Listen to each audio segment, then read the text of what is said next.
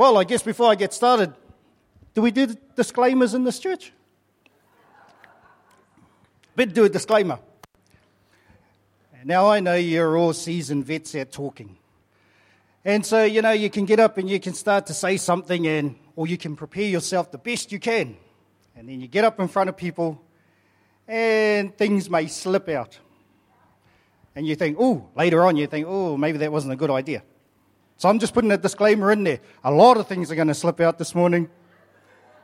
And if they prod you or poke you, I'm doing my job. If you're sitting there and you're thinking, what time's lunch? Or, it's quite warm in here. Then obviously I'm not doing it properly. Okay, so that's the only disclaimer we get. So here we go. So if you got your Bibles, turn with me to a cool story that I've been reading about in, where am I? Genesis 25, and it's verses 29 to 34. Now I'm going to read out of the English Standard Version, and that's only because that was the first one that came up on the iPad. And it's the story of Esau. Esau and Jacob. And Esau sells his birthright. Ooh. So it says here in verse 29. So it says, once when Jacob was cooking stew, Esau came in from the field, and he was exhausted. And Esau said to Jacob, "Let me eat some of the red stew, for I am exhausted." Jacob said, "Sell me your birthright." Esau said, "I am about to die of what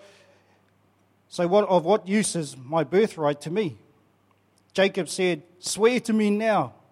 So he swore to him and sold his birthright to Jacob. Alrighty, that's about all the text I've got. Rest is freestyle. I know everyone that prepares thinks, oh no, here he goes. Birthright. So what is a birthright? So birthright is this. In the old days, in where we get that story from, birthright had to do with two things. One was spiritual and one was the natural. So obviously we know the natural. The natural was everything that the father had would be transferred to the oldest son. So that was all the lands, the stock, everything. The second part was the spiritual side. So when God blessed Esau and Jacob's father, it was up to their dad to carry that blessing and to impart it onto the next generation. Esau was supposed to be that person in line on the birthright who would get it, manage it, or steward it, and then pass it on, so that it would always be kept in their family line. But it says there that Esau came home one day. So obviously it wasn't something that happened over a long time. It was just something that happened one day. He came home, and the first thing it says was he came home exhausted. So that's my first point I want to make this morning. We can easily sell our birthright in Christ when we're exhausted.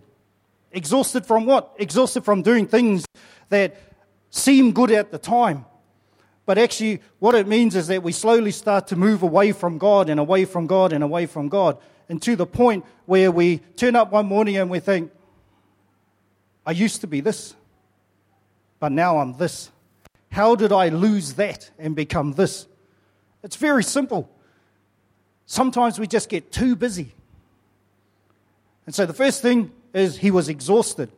The second thing it says is, I hate it when those just shut down on you. Okay, so the second part is he says that, but I'm dying. What is my birthright to me? When we're exhausted, the next phase that normally takes place is we become quite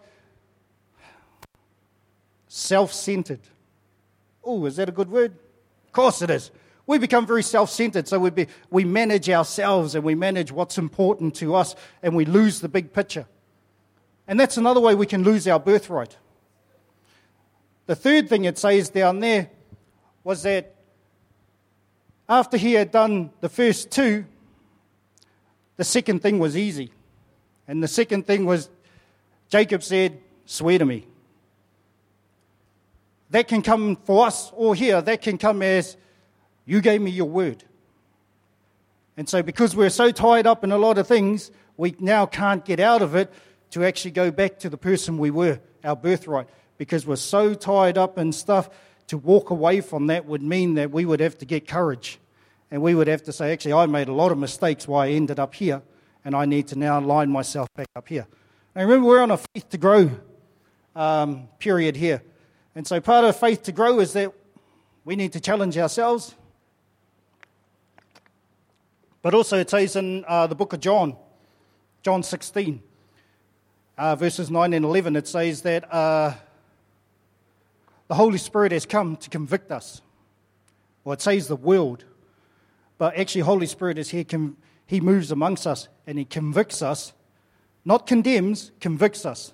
There's a difference between being condemned and being convicted. Condemnation means there's no way out, you've done wrong, bad, bad, bad, bad. Conviction of the Holy Spirit means he'll show you an area where we've gone off track, where we've allowed a lie to come in and we've started to believe and cultivate that lie. But he won't leave you there. He'll show you how you got there and how to get out of it. Now that's conviction. So this morning, now that I've just put all of that out there,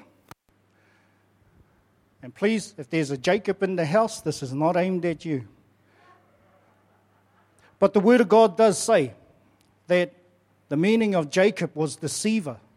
There was a deceiver in the garden. And he did the same thing. He stole their birthright. That was his plan. Steal the birthright. Adam was the first. But now we have Christ.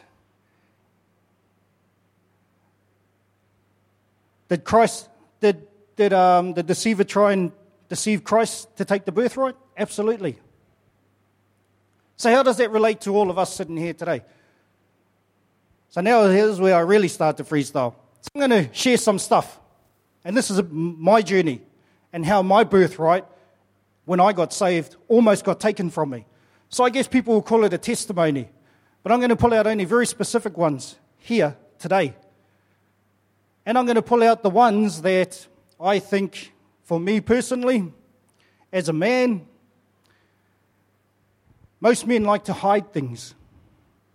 And especially if it has to do with your manlyhood. You'll protect it. But you know what? I'm like, man, I don't care about that stuff. Why? Because I've walked through it. I'm out the other side. I've got fruit to show for it. And this is all part of my faith to grow higher, wider, deeper. So here we go. So the first one. So when Lindley and I first met, Lindley's my wife. When we first met in university and hooked up and got married, we stayed up Coromandel in a little town called Thames, and we lived on a nice lifestyle block, and we had everything going for us. She was a beginning teacher. I was still in my last year of study, and then I went and I thought, you know what, I'm going to have a break from study, and we're just going to lay our roots down there. So I got me a job, and the job I got was working in a sawmill. Now, in the sawmill, there's dust everywhere, there's sawdust, there's dust on the ground, there's dust floating in the air in the big sawmill. And when I was there, I suddenly noticed I had a condition. And the condition I had, I can't remember its medical name, but really all it was every single person here, up in our nostril, we have like a what do you call those things? Chicken bone. What do you call those? Wishbones. So you have a wishbone. So we all have a wishbone up in our middle of our nose, and it separates out. And what that is for is to filter air in and out and dust. And so you get clean air in, and it filters it out. So it stops everything going. Because if you get too much dust in there, your nose clogs up. And when it clogs up, it hardens. And when it hardens, you can't breathe. That's one part of it. The second part of it, though, was because I was working in an environment where there was so much dust, it not only clogged my nose up, after a while, it would also have a smell. And so I didn't realize this because I'd never been in those environments. So I went in there. So, I was Holy Ghost filled. I was out on the street ministering. I was doing all these things. I went to this place and suddenly this condition arose. And I was like, oh no, what is this? It got that bad that the guys, now I worked in a place where there was around 400 men mainly in the sawmill. And we had a few women.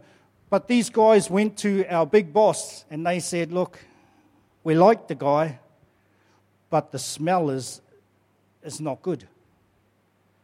And so that left my boss in a really bad place because then my boss had to address it. And so my boss comes to me and my boss says, look, I don't know how to say this, but the men are saying that they like you, they just can't work with you. Now I'm talking about birthright here. I'm talking about who I am in Christ, not the circumstances and situations I'm facing. Right then, that was enough. Well, the devil thought that was enough to shift me. Because all he was after was to get me to shift my focus off Christ and onto the problem and onto the issue. If I would have done that, I would have lost my birthright in Christ. But instead what I did was, when he pulled me into the office and he said that, and I sat there and I looked at him and I said, I hear you, I understand you. I said, would you like my resignation? He said, no. He said, what we will do as a company is, and I'd only been working there a month, and so I was entitled to nothing. He said, you know what we'll do as a company is we're going to hook you up with the best medical care that the company can fund, and you can go to the specialist, you can go to wherever, and the company will pay for it. What I didn't know was the guy that was sitting in front of me was a Christian, and he just happened to be one of our big bosses. What I also didn't know was the owners of the sawmill were Christians. And I didn't know this, so I'm sitting there saying, okay, what's best for you guys? Don't worry about me. What's best for you guys and the workers? So I ended up getting hooked up on this medical care. Then I went to, and pretty much what they did was there's 400 people, and then we had these little, what we called silos. So silos were like where only one or two people worked. And we had big band saws, so one would be down that end and one would be down that end. And so really we didn't have any much contact at all. And so they'd put me at one end and the other guy would be at the other end, and that's how I worked. So it took a while, but this is what happened. And this is what I'm talking about birthright. I would turn up to work and the deceiver would try and make me think that people were talking about me. I'd turn up and most people would all go that way and I'd have to go this way. But in amongst it all, there was a handful of guys out of 400, maybe about 6 guys, that purposely went out of their way from moving that way to come and see me just to say good morning and, oh, bro, how's it going? Ready for today? And they'd make me feel normal. Then I'd go and I'd work. And what I did was I chose to work as hard as I could. Not because I wanted to. I chose to work as hard as I could because of what the company was doing for me. In that, so I'm working away hard out, and in my mind, I can feel my birthright trying to be stolen. I could feel the deceiver telling me, you're no good. Look at all those guys, they don't even want to work with you. Man, you have a problem, and it ain't going to be fixed. Where's your God? Where is your God?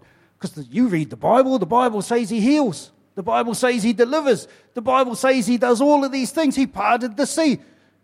Now he's quoting. He's quoting word to me. And I'm standing there and I'm working and I can hear it happening in my mind and I'm saying, that ain't the God I serve. That ain't the Jesus that pulled me out of that dark place. The one that pulled me out loves me. He has a plan for me. He has a purpose for me. And I had to keep telling myself that. Because if I would have walked out and I would have given up. And I would have said, this is too hard. But I never. Here's the thing. I go to one specialist in Hamilton. He looks it up and he says, I have no idea what this is. He says, but I've got a plan. And that plan is to operate. So, of course, being none the wiser, I'm just flowing with Holy Spirit saying, yep, whatever. So he operates. Nothing happens. So he tells me, actually, you'll probably have to live with it for the rest of your life. So I walk out of there, I'm thinking, no, that isn't my God. My God is the healer. He's the deliverer. I know these doctors are really good, but their knowledge is limited. But my God isn't. So I walk out of there. Lindley says to me, how are you feeling? I said, I feel all right, actually. Why? Because I'm contending. I'm contending with what the deceiver is trying to tell me and what the Word of God says to me. So I finally get home. After that, all he says to me is, here's some spray. Just keep spraying and seeing if you can manage it. We figured out a better idea. I'm praying one day and the Holy Spirit said, go for a swim in the ocean. And because we lived in Thames, it's only a 2-3 minute drive from our house. So I'd go down there and I swam and all of a sudden my nose would clear. So what I started to do to manage it was swim every single day, regardless, rain, hail or shine, in the ocean. Workmates would be driving past because they were heading up the coast. They'd see my car parked, they'd see me in the water, and they'd toot and I'd say, what a mad bugger that fellow is. But I'm contending. I'm contending with what the deceiver is trying to tell me and what God has promised me. And I'm saying, you know what, I'm going to carry on doing stuff until Christ turns up. Because if I don't, then I've already given up my birthright. So I'm in the water, I'm swimming. Oh my goodness, sometimes the water was so cold. Woo! Don't go there, men. And anyway, yeah, it's a man joke. So it's freezing. So I did this for over a year. How long? Over a year. Every single day. Rain, hail or shine. And then we're at a prayer group. See, because I never stopped evangelizing. I never stopped serving in church. I never stopped going to a home group. I never stopped sharing at work to the boys. All I had to do was get smarter. So I'd go into the smoker's shed. And I wasn't a smoker. And it reeked of smoke. But there'd be like 20 of them sitting in this little shed. And they'd have their 2 barbecue tables and everyone squashed up and they're all puffing on their cigarettes. I'd go in there because I knew I was safe in there because all they could smell was their cigarette. But I'd be in there and I'd be sharing the gospel with them and telling them about Jesus. And then I'd head back out over to my workplace. Here's the beauty of the story. All of that stuff I was contending for the whole time. No one saw it. Why? Because I never showed anyone. I never showed anyone what was happening inside of me. All I did was I held on to the promise. And what I did was I went out and I brought a CD. Best blinking $10 I spent in my life.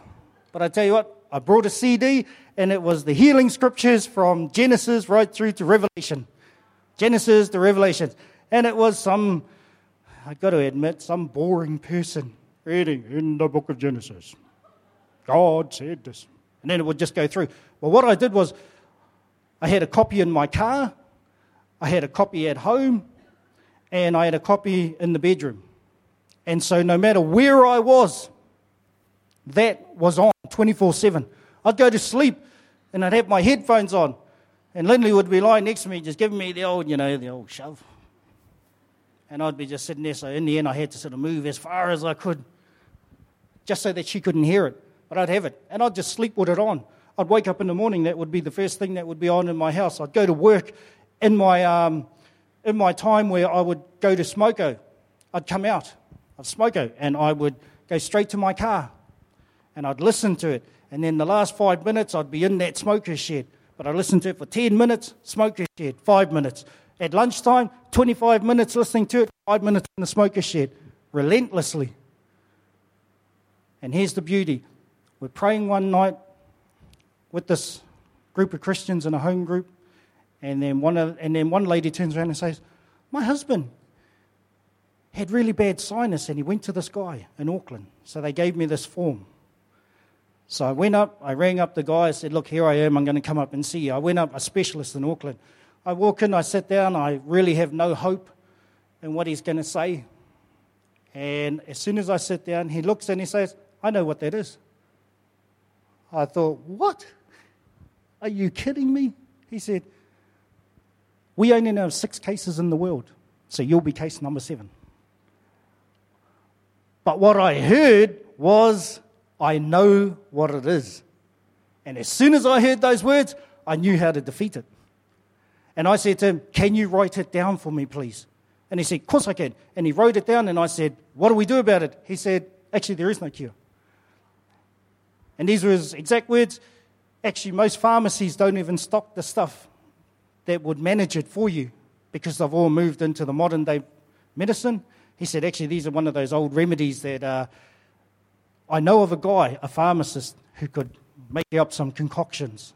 And as long as he's alive and in business, you can always get them. And so he wrote some script out with all of this herb and all of this stuff, and I had to take it down to this pharmacist who made me up these bottles. But here's the thing. I had it. I had the word. All I needed was the word, because it said that everything is under the name of Jesus.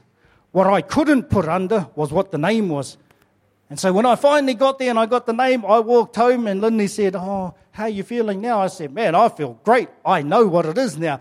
And so I walked into my prayer room, my lounge.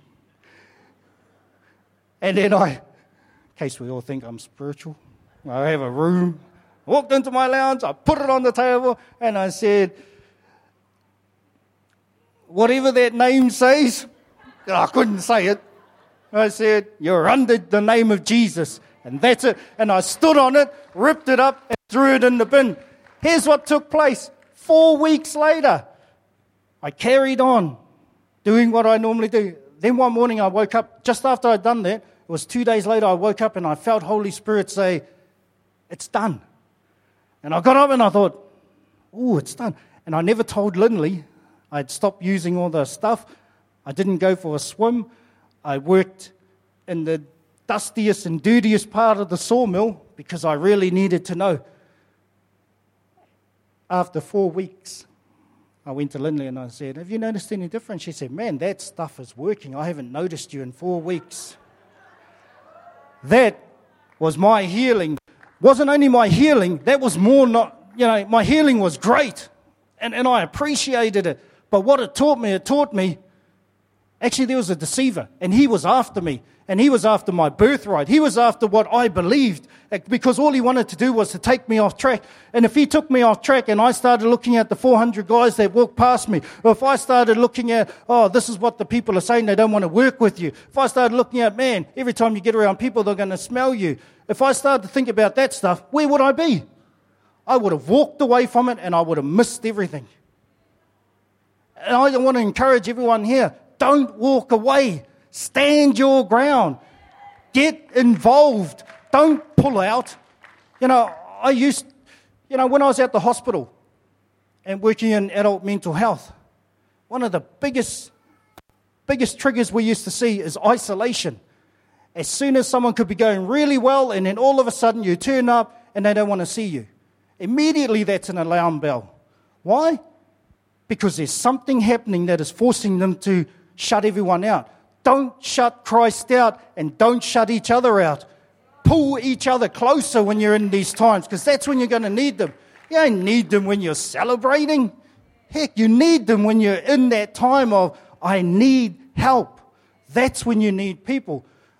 But the deceiver will come and the deceiver will say, if you expose yourself, people are going to talk about you. They're going to laugh about you. They're going to make you feel silly. They're going to do all of these things to you. That is the lie. Because the truth is Christ will never leave you nor forsake you. That's why we have Holy Spirit with us today. I know time's ticking, but I want to share one more. And this is a goodie for me. So we get through that trial. It's like, woo! Now I'm starting to pump in the Lord. Nothing going to stop this Māori boy. And then Lindley says, let's start a family. Like, ooh, now we're talking my language.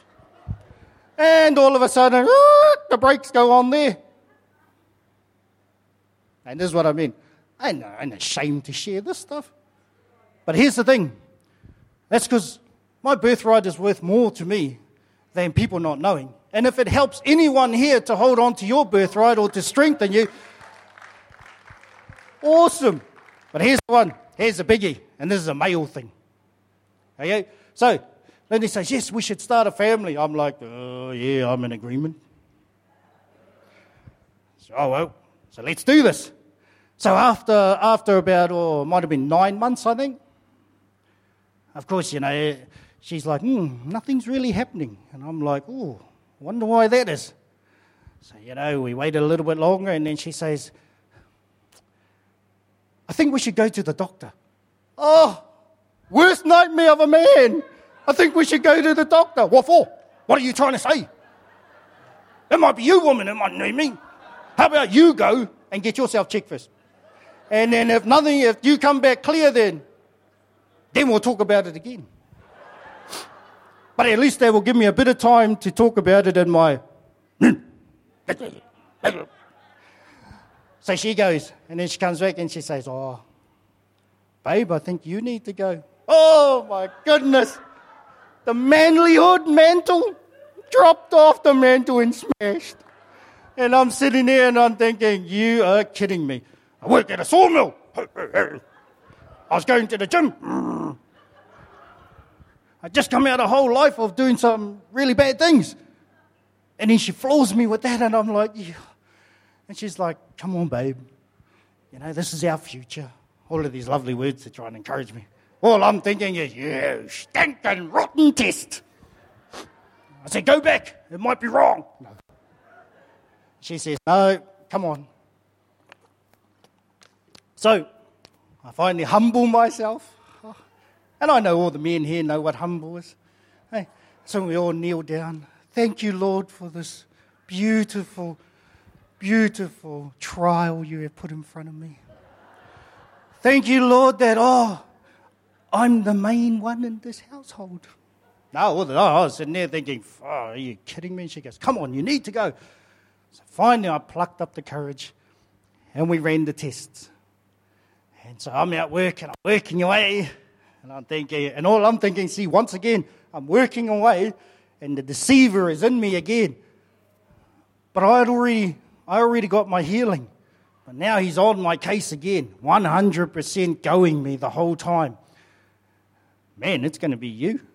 I'm telling you, it is going to be you. You are the problem. And I'm fighting off every thought. And then finally, we get the phone call. Yes, it's Dr. So-and-so. Could you please come in? So I was like, oh, okay, that's awesome. Slam the phone down. So, Lindy, we got to go. So I finally walk in. So by this time, I'm thinking, here we go. This will just top off my whole year. And we walk in, we sit down, and the doctor looks at me, and he says, I'm really sorry, my man. Oh, those words just penetrated my heart, humbled me. I thought I was humble. Oh, my God, that just humbled me. And this is what I want to share with you, for all you men out there.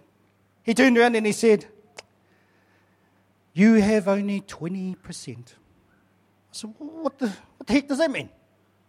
He said, well, most people have 80 to 100%.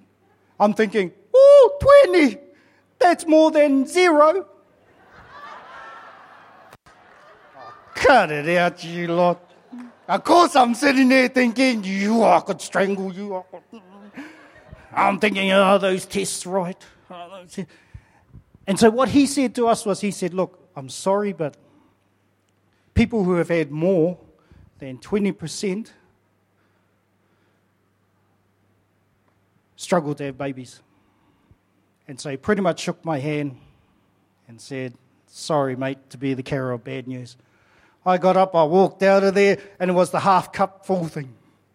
You can look at a half cup and think, gee, my half cup is only half full. Where's all the rest going? But instead, I got out there and I was like, I've got enough in my cup. And so I walk out and Lindley's like, oh, babe, how do you feel? I'm thinking, I feel pumped. 20% is 20%, more than 19, one short of 21.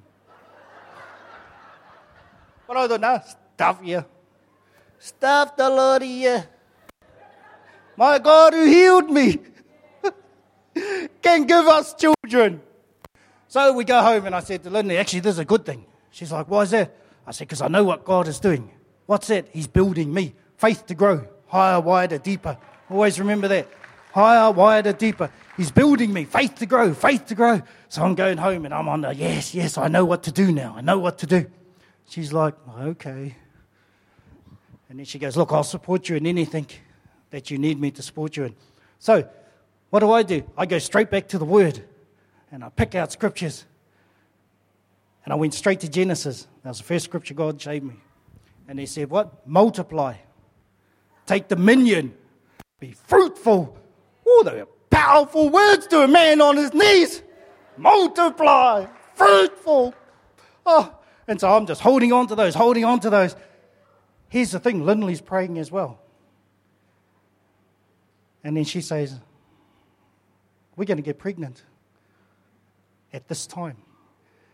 And in the exact month she said, she fell pregnant. Oh, I tell you, as a man on the floor, I was bouncing around.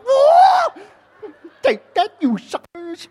Just like the rest of you 400 men at that sawmill. Damn, can walk myself too. Strut it all out. But this is what God does. Everything was about my birthright and what I believed. Because when I became born again, Christ said that he came in and he made me a new person, a new creature. What I had to do was I had to shift all of that bad stuff out of me and keep the good stuff in front of me all the time.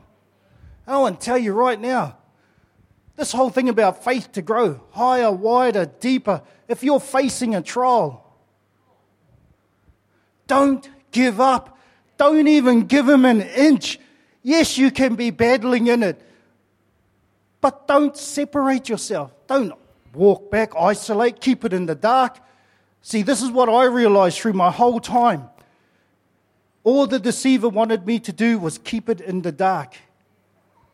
I was lucky. I had a helpmate, Lindley, and I put it out in front of us. Then we had a couple of good people, really good people, that we had built good relationship with. We went to them and we put it out to them. They were connected to good people. They put it out to those people. Those people were connected to good people and put it out to more people. So while I was contending, I had a whole multitude of people all up the Coromandel and in Auckland and all over New Zealand praying for me. Why? Because I got the courage to step out and to ask for help. And then it all went out from there and it just multiplied everywhere across New Zealand. I stand there, I'm not ashamed. Why? 3 kids later, healed. Never be ashamed of the trials you're facing now. Get help. And I don't mean you need to get help from I won't even say names, like Tom, Dick and Harry, in case there's Tom, Dick and Harry's in there. Sorry, didn't mean that. But just get help. Go to people you trust. Go to people that have walked through trials. Say, look, this is what I'm going through. I need help. Let them help. Because it's about your birthright. And remember, the birthright is 2 things. One, it's natural. Second one, it's spiritual. Don't get caught up in building a natural inheritance. It's good. But actually, if we have not taught our children or shared stories with our children about what Christ has done for us and how they can do it, then what have we left them? This is why it's important that you and I make our stand today. Make a stand. I don't know what you may be going through. I've just shared only 2 things I've gone through. And yes, it's easy for me to stand up here now and say it and know that I have the victory. And know that I can line my 3 children up and say, yes, here they are. But it's not lining them up part of it is lining them up for you guys so that it can help you in your faith. But the real goal is seeing my 3 children and shoving it right back into the deceiver's face and saying, I remember when you tried to lie to me. I remember when you tried to rob me. I remember when you tried to take my birthright from me. Look at what God has done in my life. We should have trophies all around us about what Christ has done in our life. Maybe we just need to open that door back up. Maybe we just need to dust off some of those trophies. Maybe we need to get around people and start sharing our testimonies again and say, this is what Christ has done for me. This is what Christ has done for me. This is what Christ has done for me. Because until you do that, they will remain in the dark and they will remain dusted. I'm full of dust. And as Kate shared today, 59 suicides in the Hawke's Bay. I worked in that industry. I've worked there 8 years. I can't even count the number of people we lost. The saddest point for me was even a fellow worker, a woman who was really good at her job. She was doing really well, helping a lot of people, and then her marriage fell apart. And she didn't know how to reach out. And as a team, we tried to reach in, and management stopped us. Long story short, it was only 8 months later, and we got the news that this woman that I had worked for 7 years, 7 good years, had taken her life. And I sat there and I thought, what could I have done differently? Did you hear that? What could I have done differently? I went back into self-pity mode, self-centered mode. The real question is, Lord, what did I miss? What opportunity wasn't I tuned into because I was too busy? I was too busy doing something this. I was too busy doing that. I knew the situation was in front of me. What did I miss when I never engaged her? That was the question that I needed to ask, not what could I have done different. Why? Because that question, Lord, what should I have done? Could I have done anything? Where did I miss the Holy Spirit? Because the Holy Spirit is always giving us opportunities. So what made me miss that opportunity to talk to her? And then I realized, as soon as I asked that question, what could I have done? I recognized the voice that I had heard way back in the sawmill. I recognized the voice when I was sitting in the doctor's room. And that voice was the deceiver saying to me, you should have done something. You are supposed to have Christ in you. See, that was the deception. Right now, if you're sitting here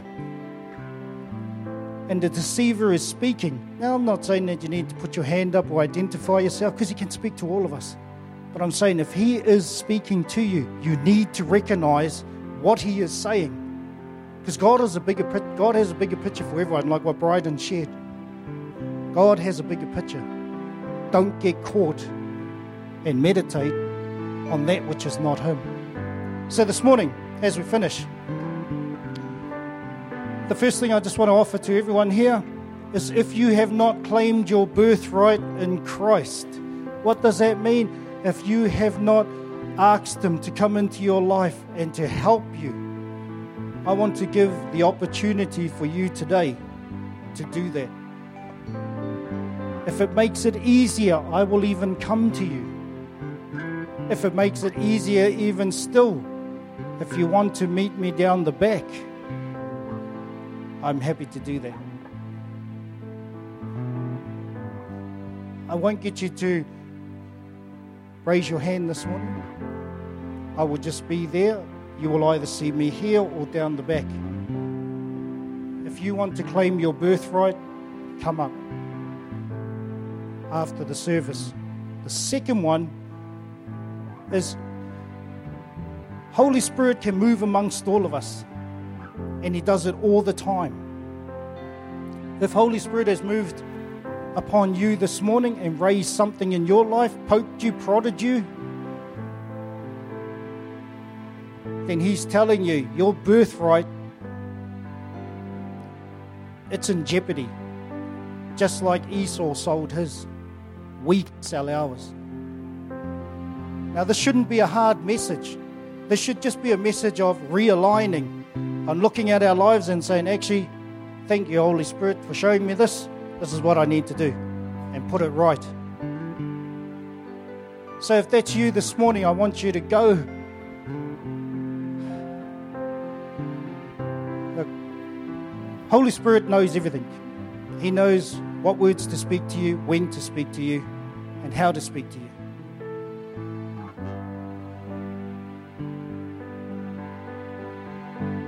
If He's spoken to you this morning, this is what I want to do. I don't want you to come up here now, but what I do want you to do is, if He's spoken to you and your birthright is that critical to where it may be taken, I want you to come back tonight when we're in corporate prayer. And let's pray together. And let's reset our birthright. Let's get ourselves back in the middle. Christ-centered, Christ-focused, Holy Spirit-filled. We will all be here. So I want to leave that thought with you. Come. Holy Spirit has invested everything in you. It is His will for you to prosper, be in good health even as your soul prospers, to have testimonies of the kingdom, to be awesome ambassadors for Christ. Amen. So as the worship team just finished, let's all stand.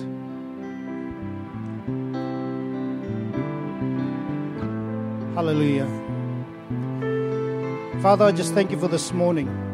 Lord, I just thank you for the honor and the privilege of standing before your people and just sharing your goodness in my life.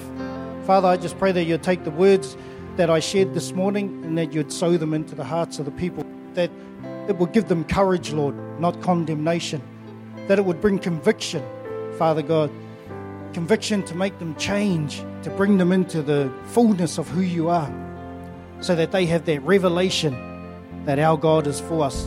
And if our God is for us, nothing can stand against us. So, Father, we just thank you for this time. We thank you for this morning.